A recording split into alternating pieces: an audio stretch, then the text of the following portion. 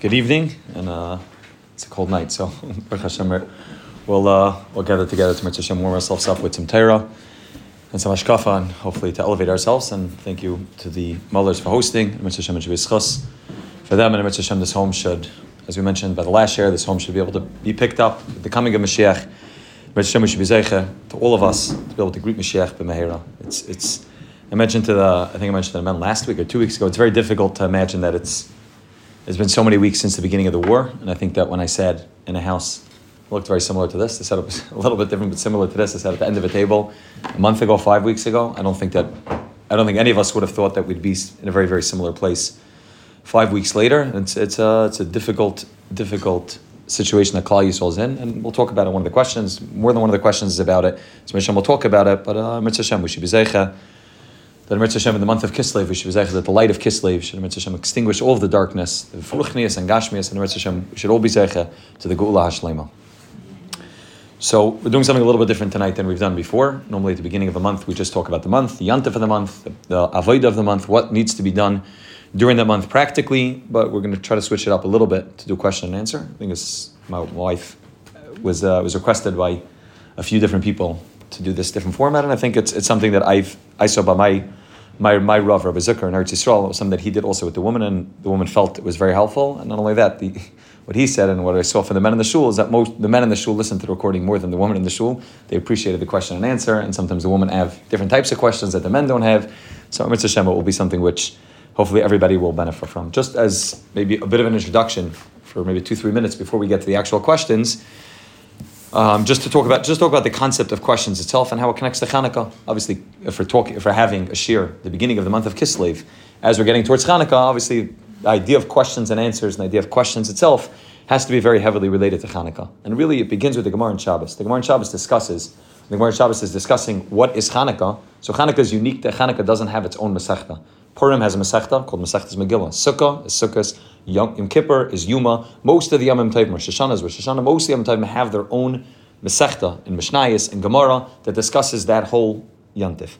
Chanukah doesn't have a Masechta. Chanukah is a few blocks, about 3-4 pages in Masechta Shabbos, where it discusses the halachas of Chanukah, the story of Chanukah, and everything relevant to Chanukah is discussed in the Gemara in Shabbos. In the Gemara in Shabbos, when it begins discussing the concept of Chanukah, it begins with the words, my Chanukah. What is Chanukah? The Gemara just begins with the question, what is Chanukah? And the Gemara goes on and describes the story, what happened, the miracle that took place with the war, with the Yevanim and Klal Yisrael, the miracle of the 8 days, the candles lasting not just one day, but the oil being able to last for 8 days. And that's what the Gemara discusses. And then the Gemara goes on to discuss a discussion for a few pages, exactly what are the halachas, what are the practical, relevant halachas for Chanukah. But the Mefarshim point out, and the Sfas Emes talks about this very clearly, that it's a very odd way of beginning the story.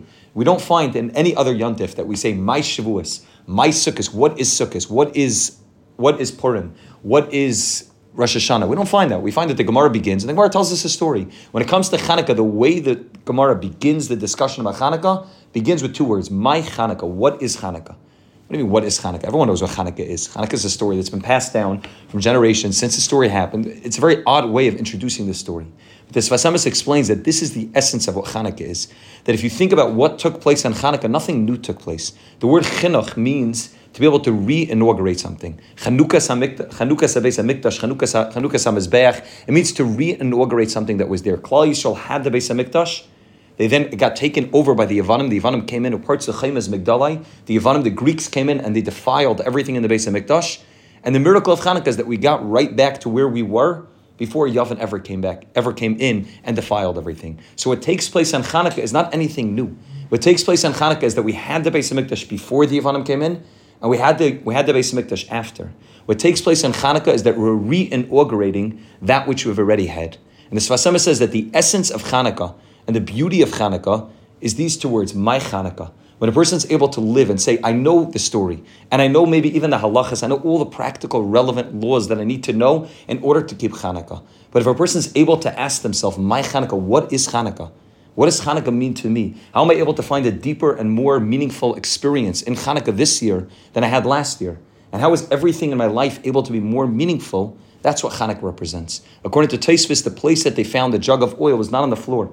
We tend to think when we're little kids that they found it on the corner of the Beis HaMikdash. Tosfos says it was hidden underneath the ground. Because the essence of what Chanukah is is trying to reveal light, trying to dig to discover something in something that you already have. I already own the Beis Hamikdash, I already have the Beis Hamikdash. But the goal of Chanukah is to say, okay, I know that I have Chanukah, and I know that I have Shabbos, and I know what it means to be married and to have children. I know what all of those things mean on a surface level. But I ask myself, my Chanukah, what is Chanukah?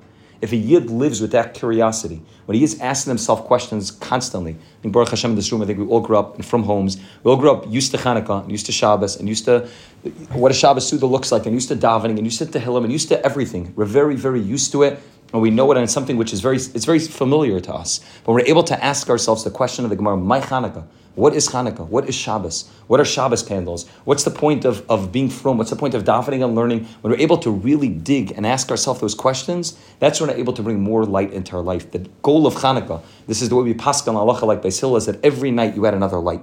Because the goal of Chanukah is not to be content and not to be complacent with the Yiddishkeit that I had yesterday. But every single day I'm adding and adding and adding. And I could have been from my whole life, but I recognize that everything I know I'm just scratching the surface. I just came back from Eretz Yisrael. I was talking to my Rabbi Zucker over there. So he said, somebody asked him about a certain mitzvah. He couldn't remember offhand which mitzvah it was. I asked him, is there anything deeper behind this mitzvah other than just the mitzvah itself? And he started laughing. He said, of course there's something deeper. And every layer that you're going to uncover in any mitzvah, there's going to be thousands and thousands of layers underneath that. Everything you're able to discover, everything you're able to uncover, both in terms of the halachas and in terms of digging deeper, in terms of understanding that there's something more taking place underneath the surface. That's the essence of what it means to live as a Chanukah Yid the whole year. That I'm living constantly, being moisif, constantly adding light into my life in the things that I already have. I already have the Beis Hamikdash. There's nothing new. Purim is that we lost our lives, and then we got it back. So we got at least something new, and we're able to then from there get to the Beis Hamikdash. The Yavesh, that's where we began the Beis Hamikdash. Shavuos is, we got the Torah, we didn't have the Torah. Sukkot is, we got protection. On Chanukah, you don't get anything new. You just get a deeper and more meaningful understanding in that which you already have. That which you already have. All of us are Baruch Hashem we all have from homes, but the point of asking questions, and this is why I felt questions and answers was so appropriate for this month, is that that's what questions are. Questions are, I know these things already, but I want to dig deeper. I want to understand something a little bit more. I want to make it a little bit more meaningful. I want to make it something not just that I'm doing it because this is the way I was brought up and this is what I've been doing my whole life. I want to be able to understand it in a deeper and more meaningful way. And that's really the idea of what Chanukah is. My Chanukah. What is Chanukah? And if we can ask ourselves the question about everything in Yiddishkeit, we'll be able to uncover so much more. You know, when we hosted, I think it was 3 or 4 weeks ago, when we hosted the college students in the shul. So it was 18 to 20 college students, and different people hosted them for Sudas, and people hold them for sleeping, and for the eining. And so many of the men told me, they said that it was such a powerful experience, because that ability to be able to sit with somebody who's totally not from, and who enters into your house and asks you, why when you cut the challah, why do you dip it into the salt? And a man who's been brought up his whole life from, has never thought about the question once in their life, they dip it into the salt because that's what their father does, has to now stop and think, why do I dip it into the salt? And why do I cut it? And why do I put one on top of the other? And why do I cover them when I cut it? And why do I cover it Friday night and Shabbos day? But Shal Shidduch, you also cover it even though there's no... And suddenly you have to start asking yourself questions. When you have children, it's the same thing. Children ask questions, and the worst thing you can do to your child when the child asks questions is, you'll understand when you get older. Because it's a deflection, because you don't really know the answer. So instead of trying to give them the answer and say, I don't know, that's a great question, let's figure it out, let's discover it, let's uncover, let's try to figure out what it is, you say, I don't know. It's something I don't either know, but the opportunity to have children in your home means that the children are asking questions, they're forcing you to think about things that are normal to you, that are regular to you, that are standard to you, and you start have to think about them and to have to uncover them. The Parsha told us 2 weeks ago that Yitzchak Avinu was involved in being chayfer be'eris. He dug wells. Avram Avinu dug wells, they got stuffed up, and Yitzchak dug wells again. And the pasuk goes on, a few psukim going on, that Yitzchak dug wells, and they got stuffed up, and he called them names. A whole long discussion about Yitzchak Avinu and Avram Avinu digging wells. It seems totally irrelevant to anything we know about Yitzchak Avinu. Yitzchak Avinu is one of the Avos. Avram, Yitzchak, Yaakov, we know a lot of great things about the Avos. We need to know that Yitzchak Avinu dug wells, but the Sfas Emes explains that Yitzchak Avinu digging wells is the essence of what it means to be a Yid. Avram Avinu, in order to discover Hashem, needed to dig a well. Avram Avinu was brought up in the house of a person who was Oved Avodah Zarah. His father sold Avodah Zarah for a business. He was brought up in the house of Terach. Avram Avinu wanted to discover Hashem. He was forced to dig. He was forced to ask questions. Who's in charge of the world? The sun, the moon. We all know the Medrash. He went through every part of creation trying to figure it out, and he on his own needed to uncover Hashem. Then comes Yitzchak Avinu. Yitzchak Avinu was brought up in the house of Avram and Sarah. Yitzchak Avinu is fed Yiddishkeit from the moment that he's born. His parents are the greatest they're makarv thousands, tens of thousands of people. So Yitzchak Avinu knows all the questions, and he knows all the answers, and he knows everything. But Yitzchak Avinu understands that if I want to really be from, If I want to really be connected to Hashem, it's not enough to just say, I have it and it was given over to me in a silver platter because I was brought up in the house of Avram and Sarah. Yitzchak Avinu is also chayfer be'eris. Yitzchak also digs wells because Yitzchak understands that being from is not about just living at the surface level. Being from is asking the question of, my Chanukah, what is it? What are we trying to uncover? What are we trying to do? What does Yiddishkeit mean to me? What does shaking lulav and esrog mean to me? I was talking to Rabbi Zucker in this conversation. He said, the first year that we had the shul, so Rabbi Zucker has, one of the things that he does is when he shakes lulav and esrog, during Hallel, it takes him a long time. There's a lot of kavanas, al pi Kabbalah, there's a lot of different things to do. And he said, some of the people didn't even understand, what are you doing? Just shake it and put it down. And he said, it was just an opportunity, a learning opportunity for people to understand, shaking lulav and esrog is not just, you shake lulav and esrog because there's something there's something taking place underneath the surface. And if we ask ourselves the question, we don't always have the answers to all the questions, but if you can ask ourselves the questions constantly, my Chanukah, and ask it about everything in life, what is it? What's the essence of it? And as we grow older and mature more, the questions become deeper, and hopefully we're able to uncover more and more levels. And we live a life where we constantly uncover things. That's the essence of a Chanukah, is that we're moisef eilach every day of our life, every moment of our life, every year of our life, we're adding another candle. That we don't want to have the same Shabbos this week as we had last week. Every Shabbos should be totally different. But the Chazal say that when Yitzchak Avinu brought Rivka into his house, when Yitzchak married Rivka, so Vayinachem Achar Imay, Rashi says that Yitzchak Avinu, Rivka Imenu, had the same miracles happen to her as happened to Sarah Imenu. That she lit the candles and the candles stayed lit from Friday to Friday. And there was a cloud on top of the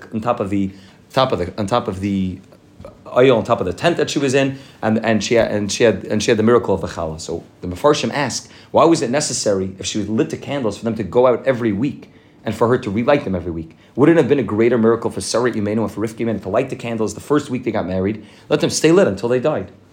But the Sfarim explained that this is the essence of what it means to be a Yid, is I don't want to light candles once and the candles stay lit.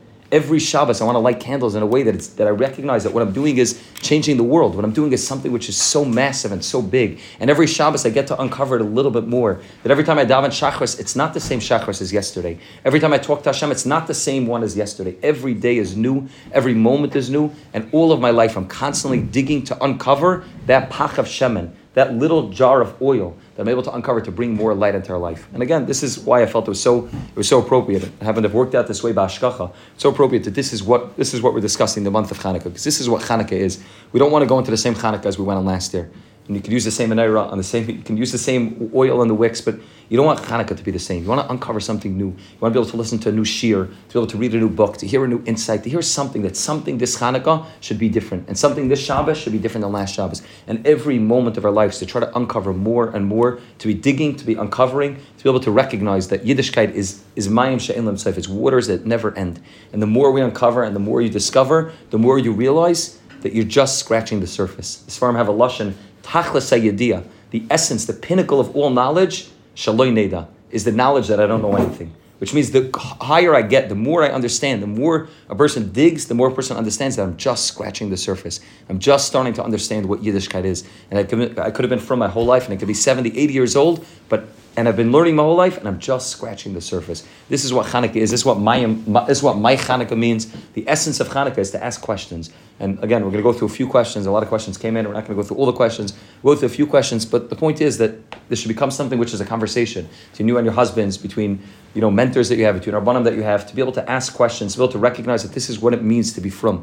Is that we're not from because we are from. We're from because every day we're becoming from anew. We're becoming a yid all over again. We're trying to reconnect in a way that's deeper than it was yesterday to the Rabbanu Shalom. That's just as a bit of an introduction to what the concept of questions. A lot of the questions came in. I'm gonna limit it to a few questions. We don't have a ton of time. I'm gonna limit it to a few questions that I felt like maybe would be mostly shavel l'chal nefesh, the ones that would be most general questions that I feel like would be most applicable to as many people as possible. I'm going to leave the halacha questions on the side. There were a bunch of halacha questions that came in. Everyone's free to either reach out to me, reach out to my wife, or your husband can reach out to me, whatever you feel most comfortable. That's halacha questions. Most of them are just, yes or no, and I could explain it. Those I felt like were much more, one sentence answers. I want to discuss maybe more of hashkafa questions, ones that are more broader topics than the halacha questions. So we're going to leave the halacha questions on the side. And as I said, I'm not going to get to all the questions. So if you send a question in and it's not getting spoken about, doesn't mean it wasn't a good question. It doesn't mean that it wasn't something which is relevant. I tried to pick out the 5 or 6 questions that I felt like were the most relevant, the ones that would be the most shavel l'chal nefesh, the most applicable to everybody in the room. So I'll read, I guess, some of the questions the way it says it inside, and then I'll try to give some of an answer. So the question, this came in 2-3 different forms. The question goes as following: what is the Torah perspective on the balance of ima and neichi b'tzara and the need to continue on with normal life? It's a question that I think has come up.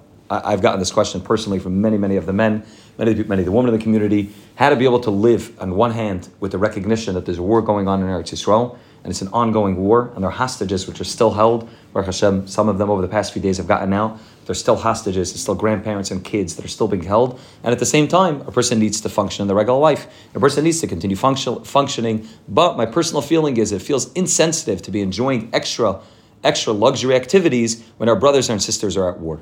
How do I, when I express this idea, I'm told I have to be normal. I would love clarity if my feeling of wanting to limit leisurely activities and purchases in this time of tzara for Klal Yisrael is maybe too extreme.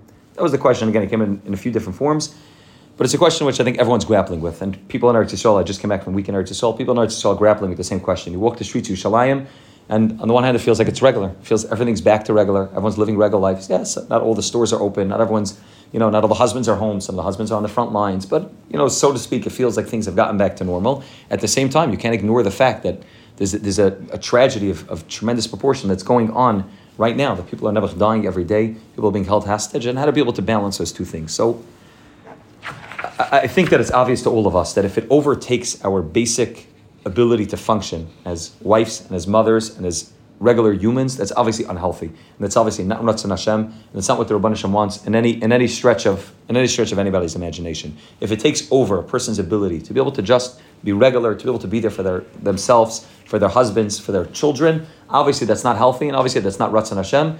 And in that way, a person's so to speak, letting the terrorist win and letting them take over the life, and instead of them just coming into the physical ground of Eretz Yisrael, we're allowing them to enter into our hearts and our minds and our homes and letting them take over completely. And that's obviously not something which is healthy. And obviously, if a person is struggling with that, they should talk to somebody, because that's an extreme which is not healthy. However, at the same time, a person needs to stop and be mishtatif. A person needs to stop and recognize that everything's not back to regular. And even when things in Mitzvah Hashem do get back to regular, there's still people that are going to be suffering for decades on end, for long times at end. The people that have lost people, the people that have gotten injured. I was just in Eretz Yisrael, I was talking to a friend of mine who went to visit a soldier. He went to visit some of the soldiers in the hospital. And he said he walked into one of the rooms, and it's I mentioned to the men on Matzah Shabbos that part of the challenge of this war and of what's going on is that the numbers are so big. They're so much bigger than anything we've dealt with before. So when 3 boys were kidnapped, we could wrap our heads around 3 boys. When there was, Nachshon Waxman, we could wrap our head around 1 person. When there's, 5 people killed, we could sort of wrap our head around what that means. But when the numbers become in the hundreds, it's very, very difficult to wrap our head around. And as soon as we focus on the individual people, it becomes that much easier for us to really be mishnatef in the tsar. His Yid told me he went to visit somebody in the hospital, and he said it was a young couple, and it was a couple that had got married 2-3 years ago. I don't know exactly. She was 19, 20, younger than everybody in the room. She was 19, 20. Her husband had been on the front lines. Never, he lost both of his legs in the war. And he's sitting there in the thing. Baruch Hashem, he's healthy.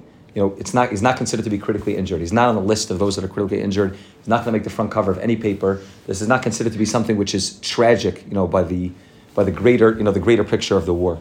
But he said, if you talk to this lady, you talk to the husband, and hear that the people are going to suffer for the rest of her life. He's never going to be in a wheelchair for the rest of his life. And she has been married to this man for 2-3 years, and they're going to live like this for the rest of their life. And it's to walk around thinking about the individuals the whole day is unhealthy. And it's not something which allows us to function. But at the same time, it's worthwhile.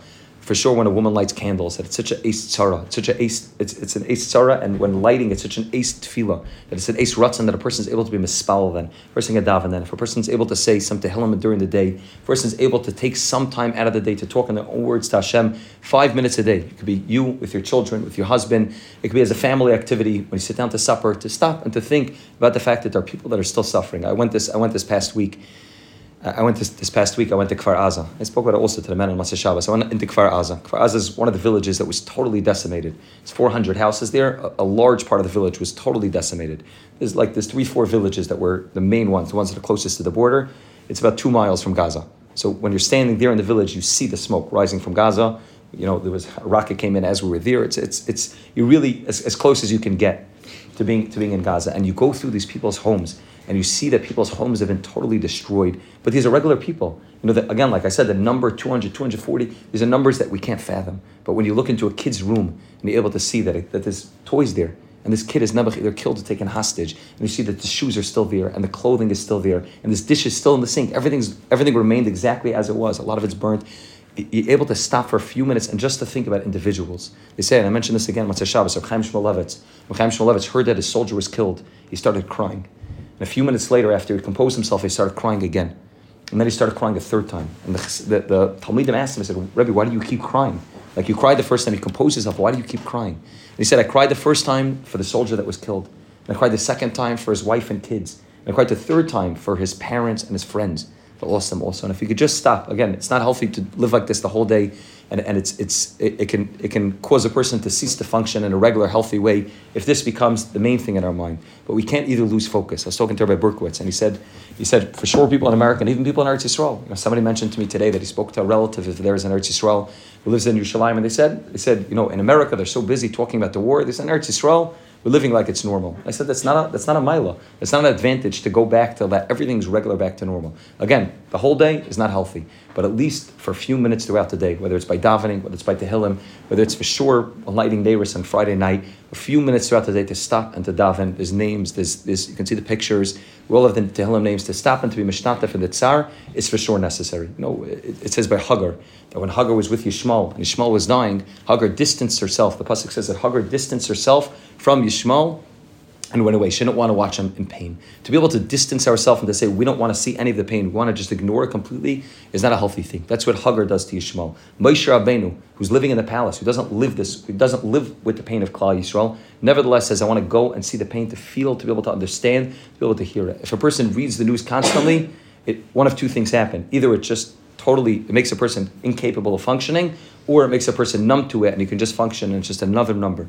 It's not worthwhile reading the news constantly. It's not worthwhile looking at the news constantly. That's not a way of being mishnatev in the tzar, to stop for a few minutes throughout the day, to think about what it means for these people, what it means for Klal Yisrael, what it means that you go through Yerushalayim, every hotel is jammed with people that have been displaced for 6-7 weeks, living in hotel rooms. You're talking about whole families living in hotel rooms. So think about what these people are going back to just stop and to think about it for a few minutes a day is for sure kedai. Now when it comes to living less of a luxurious life, everybody has to know for themselves what they're capable of doing and what they're not capable of doing. For sure, even in halacha, we find the concept of limiting at a time that Klal Yisrael is an Eis Tzara, limiting things. It doesn't mean that a person should cease to function again in a regular way, that a person's not going to eat bread and water and sleep on the floor. That's not something that would be healthy for us to do.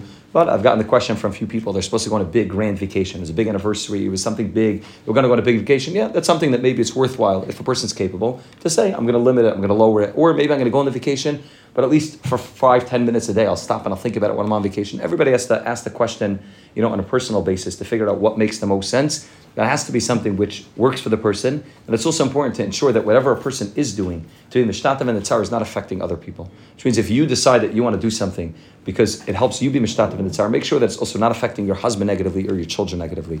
A person makes a Kabbalah, it's a Kabbalah for themselves. It can't be something which, in the house, there's no more music in the house, and that's going to affect the whole mood of the house. That's obviously not healthy. And again, that's allowing what's taking place to take over a person, as opposed to keeping it in our hearts in a place which is there constantly, but it doesn't overtake us. And it's important to make sure that we're able to deal with this balance somehow. On the one hand, we don't forget what's taking place, and at the same time, we're able to move about our life. And it's a difficult thing, and it's something that Klal Yisrael has had to do, hundreds and hundreds of times over the past, thousands of years of gullus, to be able to figure out how to balance two things at once, that you can go to chasna and dance by chasna, at the same time there's a war going on, and you have to be able to figure out how to balance, how to not be able to let it overtake you, but at the same time not to be able to ignore completely. And again, the question of where luxuries, everybody has to figure out for themselves. Obviously, that which is necessary, that which is normal.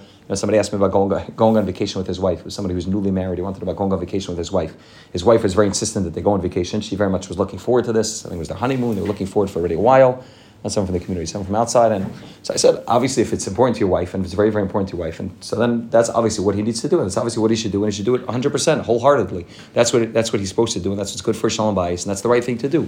But everybody has to have the discussion, at least has to be part of the discussion, even if the decision is not to cancel everything, but at least should be part of the discussion that Klal Yisrael is going through an Eis Tzara. Klal Yisrael is suffering now. All of Klal Yisrael We have to make sure that we're mishtatev as much as possible in the tzar of Klal Yisrael.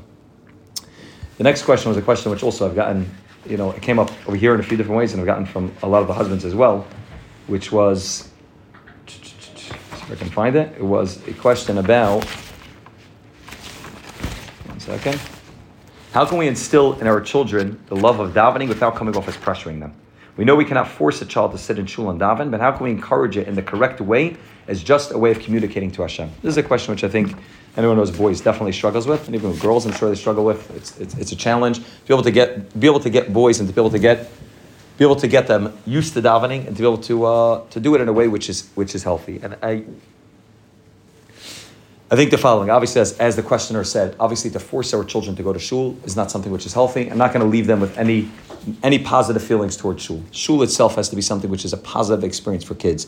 And we have to be able to figure out for our kids. You can take an 9-year-old kid and put him in shul from 9 a.m. till 12 p.m. He's not going to be happy. There's no 9-year-old kid can sit for 3 hours straight. He's not going to be able to sit. He's not going to be able to be in shul in a way which is proper. Obviously, a person has to understand what the kid is capable of and how long he can be in shul for. But the main thing is to make sure that the part of shul that he's in shul for is something which is positive, something which is exciting. It's part of davening, which is singing by. He's there for the kiddush. The kiddush is exciting. There's food there. Something which he feels like he's part of something. He feels like he can enjoy it. It's not long. It's not dragged out. It's not something which becomes a pressure and an anxiety on him that he has to go to shul and he feels like he has to be there. But it's something which becomes enjoyable for him.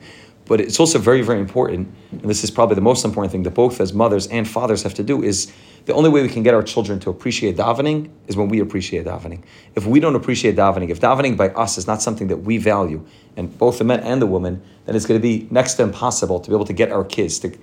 If for us shul is a drag, and for us davening is not something which we focus on, it's going to be very, very difficult, if not impossible, to get our children to be able to value davening. If davening is something which is important to us, and this goes with davening and it goes with every one of the discussions about getting our children to see the importance of something. If it's not important to us, if it's not valuable to us, our children are not going to value it. I mentioned to the men recently, sometimes children, a father will be putting tefillin on the son. Kid buys a brand new pair of tefillin and he's excited. He puts tefillin on, a brand new pair of tefillin. He gets a new tefillin bag and he's excited. He comes in the first day. He's excited to put on tefillin and he does it slowly and he says Hashem Yichud before, and it's a whole process. And he's very, very excited. There's pictures being taken. He's giving out donuts after davening. It's something which is exciting. And 3-4 days later, especially by a boy who didn't even put it on when he's bar mitzvah, 3-4 days later, he's already taking off his tefillin, halfway through davening or 20 minutes before the end of davening. And the reason for that is very simple. If that's what he grew up watching his father do, that's what he's going to do as well. He doesn't understand that tefillin are something that are precious, meant to be worn until the end of davening. And he's only going to understand that if he watched that from his father.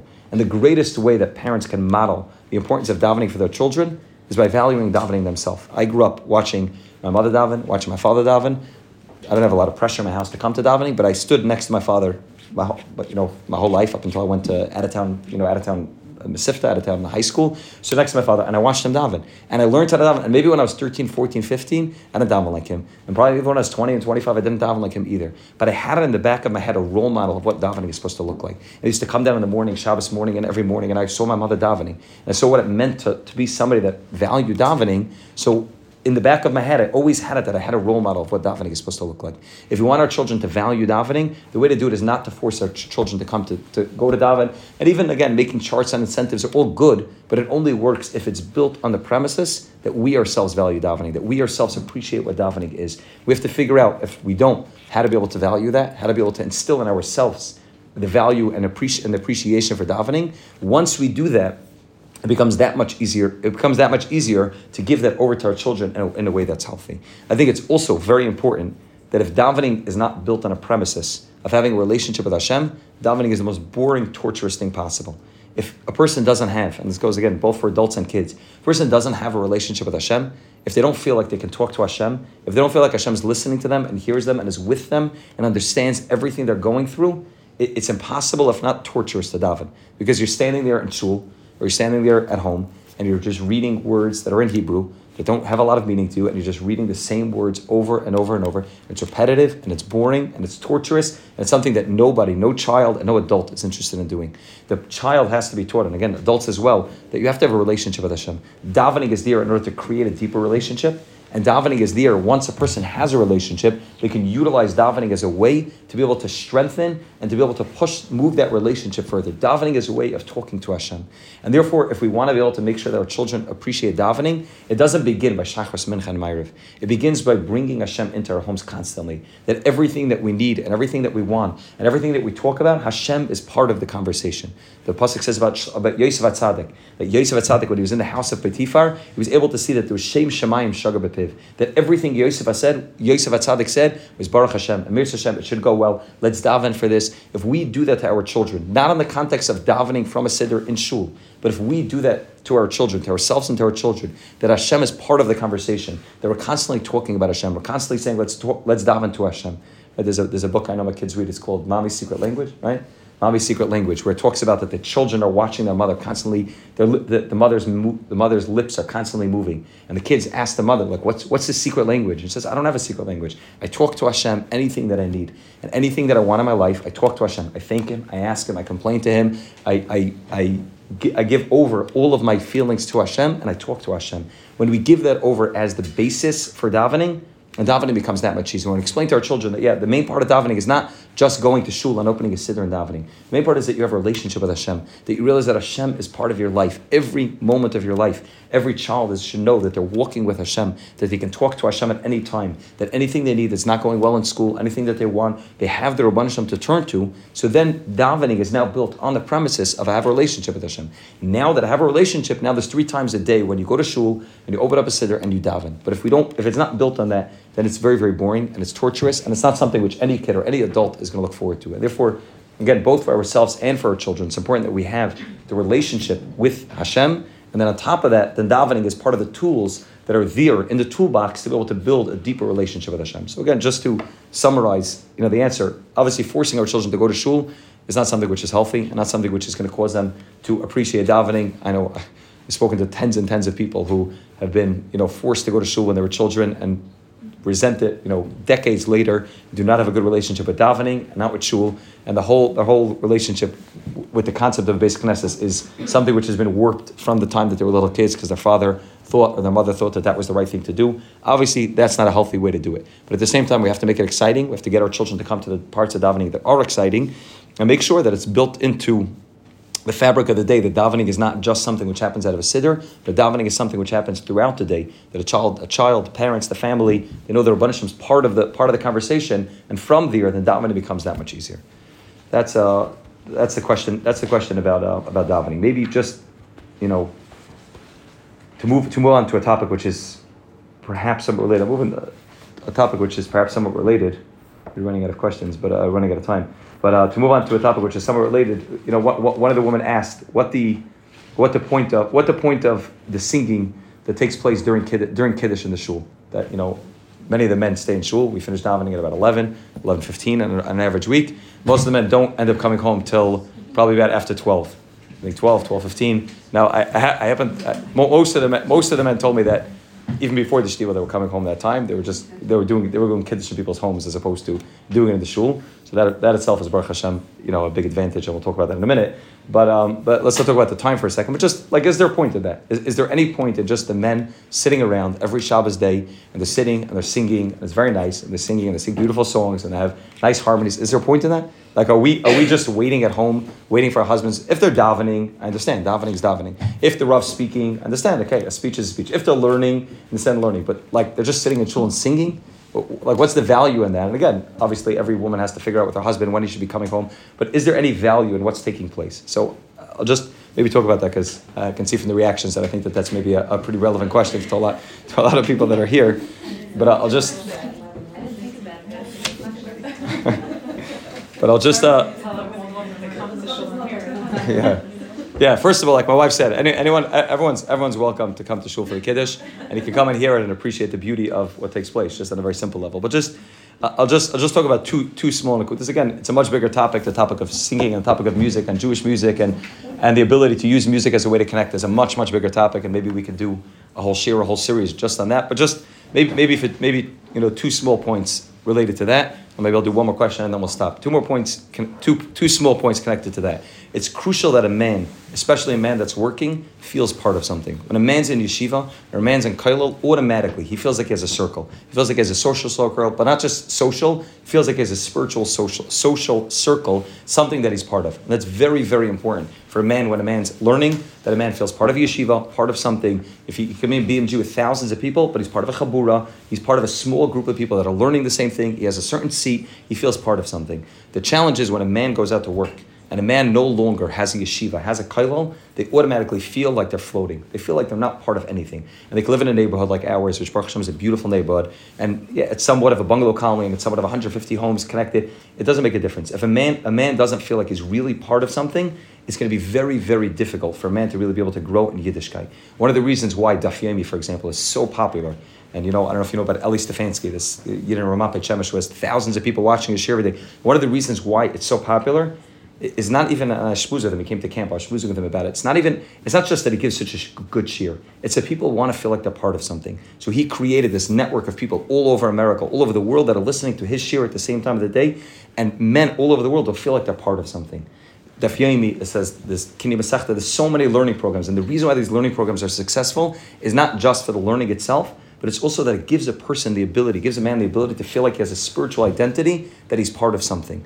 Part of why, I said from week number one that it was important to have a kiddush in shul every week, and not just a kiddush, where everyone's standing around and eating, but a sit-down kiddush. That's the way I had it in my shul in Eretz Yisrael, that we have a sit-down kiddush every week, and the men sit around and we shmooze and we sing, and this Torah that's said is because it gives a person the ability to feel like I'm part of something. I'm really part of something. I'm not just coming to shul and davening and then leaving. I'm sitting here and I'm part of something. There's a family taking place. There's a family dynamic that's taking place. We're sitting together and we're just schmoozing with each other. And that ability, Pasha, just to sit and to schmooze and to talk to each other is so much part of what a man needs. And a woman needs this as well. To be growing in Avodas Hashem. That a person feels like I'm part of something. I'm part of a shul and I'm connected and I sit there and I'm part of it. And it's something which is part of my identity is so important. So again, without even the singing part, just for the men to sit around after shul and to sit and schmooze. And I was just talking to Rabbi Berkowitz, Berkowitz, one of my Rebbeim in Eretz Yisrael. And he said, you have to make sure that in shul, he didn't know that we have a kiddush every week. He said, you have to make sure in shul that the men also have time to socialize. He said, part of spiritual growth is the men socializing together. Now, obviously, it needs to be done in a healthy, spiritual way. If men are socializing in a way which, the talk is about things which are, inappropriate or just not something which is Shabbosdik, or not something which is elevating, obviously that's not healthy, and obviously that's not helping anybody grow. And therefore, if men are just sitting around and shooting the breeze and talking about maybe that's not that's not the healthiest thing. That's not helping them grow. But if men are sitting around and schmoozing in a social thing that's part of Avodas Hashem, that means that they're part of something. They're doing it within the realm of a shul. They're doing it together. There's a rav there, and the conversations that take place. And I've heard this from so many of the men. They said the conversations that used to take place at kedushin that used to take place in people's houses. When a bunch of men just got together to drink after davening, the conversations they said were about things that were so not inappropriate, just things that were so not elevating and so not Shabbosdik and so not important. And they said when we sit together in shul, we sit together in the shul, people talk about things that are important. They're talking about their lives. They're talking about growth together. And they said the conversations have shifted, and them sitting around, schmoozing together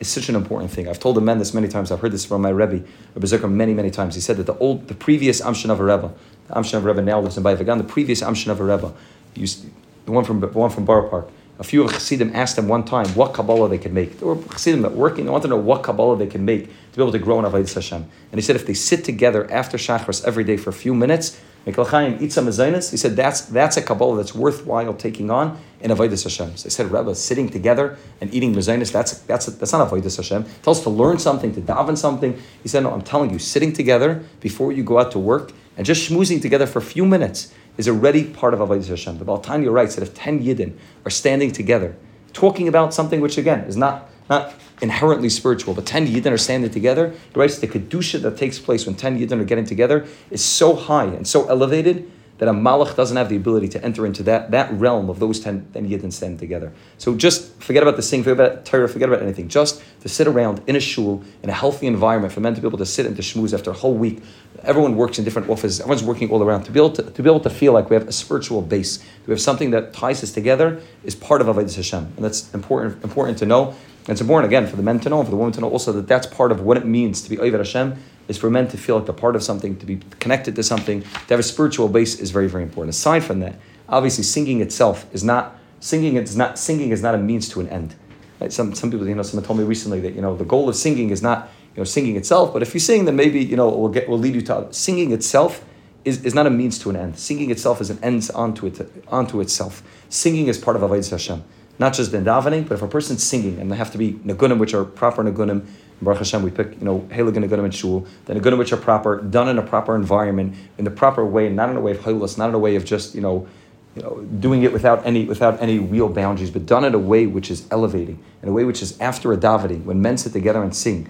And again, when woman Mecca comes, it's the same thing. The singing itself attaches a person to Hashem. We know that the name Levi, the reason why Leah gave her child the name Levi is because Levi means Hapam Yalav Ishi. That this is a time. She now had 3 children, Reuven, Shimon, that's one in each hand. And now she has the 3rd child, Levi. Now she says, Yaakov Avinu needs to walk with me to be able to take the child Levi. That's a simple translation. That the word Levi means to accompany.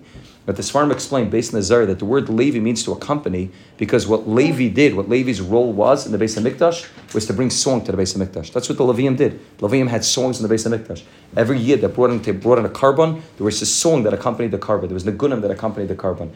Part of what it means to sing is that it attaches. The same way Leah Imenu said that Levi will attach Leah to Yaakov Avinu. The Zohar Kadosh says that Levi, song, attaches a yid to the Rabban Shem. When a yid sings a niggin, this is part of, maybe we'll get into, I don't know if we're going to have time for the next question, but part of Shabbos Sudas also. Singing Zmiris by Shabbos Sudas is part of Avodas Hashem. We could sit together as a family and sing songs, sing Shabbos Nigunim. Aside from focusing on the words and the beautiful, beautiful words of Zmiris, sitting together and singing by an Einig, by Shabbos Sudas, by Kiddush, is part of Avodas Hashem. It attaches a person to the Rabban Shalom in a very, very real way. It's part of what happened to Beis HaMikdash. It's part of what happened constantly. We find Lavan in last week's parsha. It's a fascinating thing. Lavan, when Yaakov Avinu leaves with Rachel, Leah, Bilhah, and Zilpah, 11 of the children, Lavan comes running after them. And Lavan says, you ran away in the middle of the night without telling me. And then Lavan says something very interesting. I spoke about this last year by the Kiddush. Lavan tells Yaakov Avinu, if I would have known that my family is leaving, I would have accompanied them. I would have walked them out with singing and music. Why is Lavan saying that he would have walked him out with singing and music? That's the way Lavan's going to say goodbye to his family. But the Sfarim explained that Lavan understood the power of music. That he understood that if Lavan sings songs to them, the songs that Lavan would sing, the Lavan and Russia would sing, it would attach him to those people in a way that would attach him forever. That songs have the ability to attach people to each other and to attach people to the Rabban Shalom. And when the Nagunim are sung in a way of Kedusha, the Nagunim are sung, which are Nagunim that are coming from old Nagunim and new Nagunim also, but Nagunim that are elevating, Nagunim that are holy, they attach a person. You can watch Bashal Shidduch again. You can ask my wife if you're all welcome, and I think you're all welcome to at least come once to watch Bashal Shidduch. It's what takes place by Shal Shidduch. One of the men just told me this past week, he said I was crying during Shal Shidduch. The lights go off. Lights are off, and we sing Nagunim, and there's Niggin, and we sing the same Nagunim every week. It starts with the Baal Tanya's Niggin. These are Nagunim that came from 250 years ago, from a tzaddik like the Baal Tanya. These are Nagunim which allow a person's neshama to soar to a different place. And when Yidden are sitting together after davening, it's not okay. We finished davening, and now there's something else. This is a continuation of part of davening, sitting together and singing. There's also Torah, Baruch Hashem. I don't speak during davening, but I speak during Kiddush every week. And the Kiddush itself is something which I know that for myself, and all the men. You can talk to your husbands about this, but walk out in a way which is elevated. Something which really uplifts a person and is part of Avodas Hashem. So again, the concept of first of all being attached to somewhere, just sitting around schmoozing is itself important. And on top of that, singing, which attaches a person to Hashem, which is part of Avodas Hashem. Both singing during davening and singing outside of davening, as long as it's done within the proper context, within the proper nigunim, in the proper way, that's part of Avodas Hashem. And then this idea of the Torah that's being said and sitting in a healthy environment. Again, many of the men have told me what it used to look like compared to what it looks like their Kiddush is a world of a difference. They're sitting around, and there's there's a tzura, there's some sort of structure to the way that Kiddush is. We sing certain agunim, then we dance, and I speak. There's a structure to it. Already is something which is very, very worthwhile and something which is important. I'm just going to end off there's again a lot more questions to get to. I'm going to end up with one more point about the Shabbos Sudas, which came up. Also a few questions that people wanted to know about how to elevate the Shabbos Sudas. It's also, again, talking about men that are working, and when you're not a kailo, living a kailo lifestyle, Shabbos is so important. Shabbos needs to be a key element of a person's week. when your husband's working and your husband's not sitting and learning in Kollel the whole day, and you're not living the Kollel lifestyle, Shabbos needs to be the center point of the week. That the whole week is focused around Shabbos. Everything is focused around Shabbos, and specifically the Sudas of Shabbos. The Sudas of Shabbos are an avodah. It's something which needs to be an avodah. It's not something which you're there to eat the meal because you're hungry at night. Part of the Shabbos Suda, it's a Suda. The food that's eaten is halig. The food that's eaten is holy. It's not regular food. The chal that you're eating is not regular food. The fish that you're eating is not regular. The tzaddikim had big avodas, and even the Gemara talks about that. The tzaddikim used to spend time preparing the food for Shabbos, because the food for Shabbos is not regular. The things that you talk about by Shabbos Suda are not regular. You don't have regular mundane conversations. The types of nigunim that you sing, the zmiris that you sing, are not something which is regular. And it could be hard, and it could be it's tiring at the end of a week to put effort into Shabbos, but it's crucial both for yourselves and for your children that the Shabbos Suda becomes something which is elevated. It takes time to prepare for it. We went to Gamliel, when we went on the trip last year to Gamliel Rabinovich. He told us that he remembers his father. His father's a big Mekubal, very, very chashuv. He says he remembers his father at the beginning of the week. His father was already preparing stories for the Shabbos Suda to be able to say about the Shabbos Suda. And it's important, again, both for the men, and you can give this over to your husbands as well, and for the women to recognize that the Shabbos Suda is something that is so important for us and for our children to be able to have elevated. If the Shabbos Suda is a time which is just a social thing where we're getting together with our friends and the kids are, running outside on the front lawn, and the kids are in the backyard, and the kids are not part of the Shabbos Suda, we're really losing an opportunity to be able to sit with our children and give over what Yiddishkeit is supposed to look like. We don't have a lot of time with our kids. We're all busy, and our kids are in school a large part of the day. We don't homeschool our children. Our children are not home. For sure, the husbands don't have a lot of time.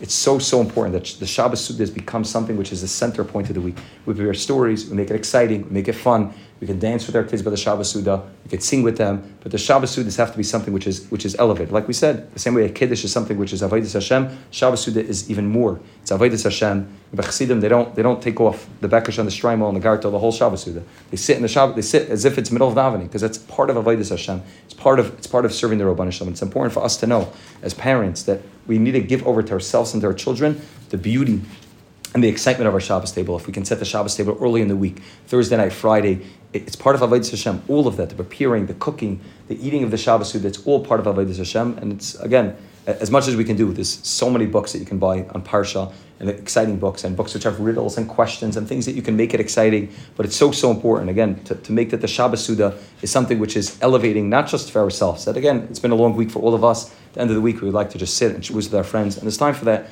on Shabbos, Matzah Shabbos afternoon. But the Shabbos Suda itself has to be something which is elevating for ourselves, for our families, something we put time and effort and thought into, trying to make it as elevating and as spiritual and as exciting and as enjoyable as possible. So Hashem should help us. And Mitzvah Hashem, we should be zeich. Again, there's a lot more questions, a lot more to talk about, but Mitzvah Hashem, we'll have to meet another time to do part two. Yeah, we'll have to meet another time to continue with the other questions. But Mitzvah Hashem, we should all be zeich to become elevated. Like we said, to ask yourself questions. Ask as many questions as you could. You could ask them to me, you could ask them to my wife, you could ask them to your husbands, you could ask them to your friends. The point is, ask questions. The point is, dig deeper. Try to uncover, what is the Shabbos Suda? What are these miris that I'm singing about the Shabbos Suda? Why do I eat challah on Shabbos? Why do we eat fish on Shabbos? Why do we eat challah on Shabbos? These things are all part of Avodas Hashem. We're able to recognize that we see that everything, I just spoke to the men about it this week, this past Shabbos. When a person's living connected to Hashem, like we spoke about, that Hashem is part of the life, he realizes that everything in life is Avodas Hashem. Everything's an opportunity to get close to Hashem. Everything is an opportunity to uncover Hashem and uncover godliness over there. Mitzvah Hashem, by digging and trying to uncover, will be zeicha to be moisef, to add constantly more light into our lives, more Yiddishkeit into our lives, and more of a relationship with Hashem.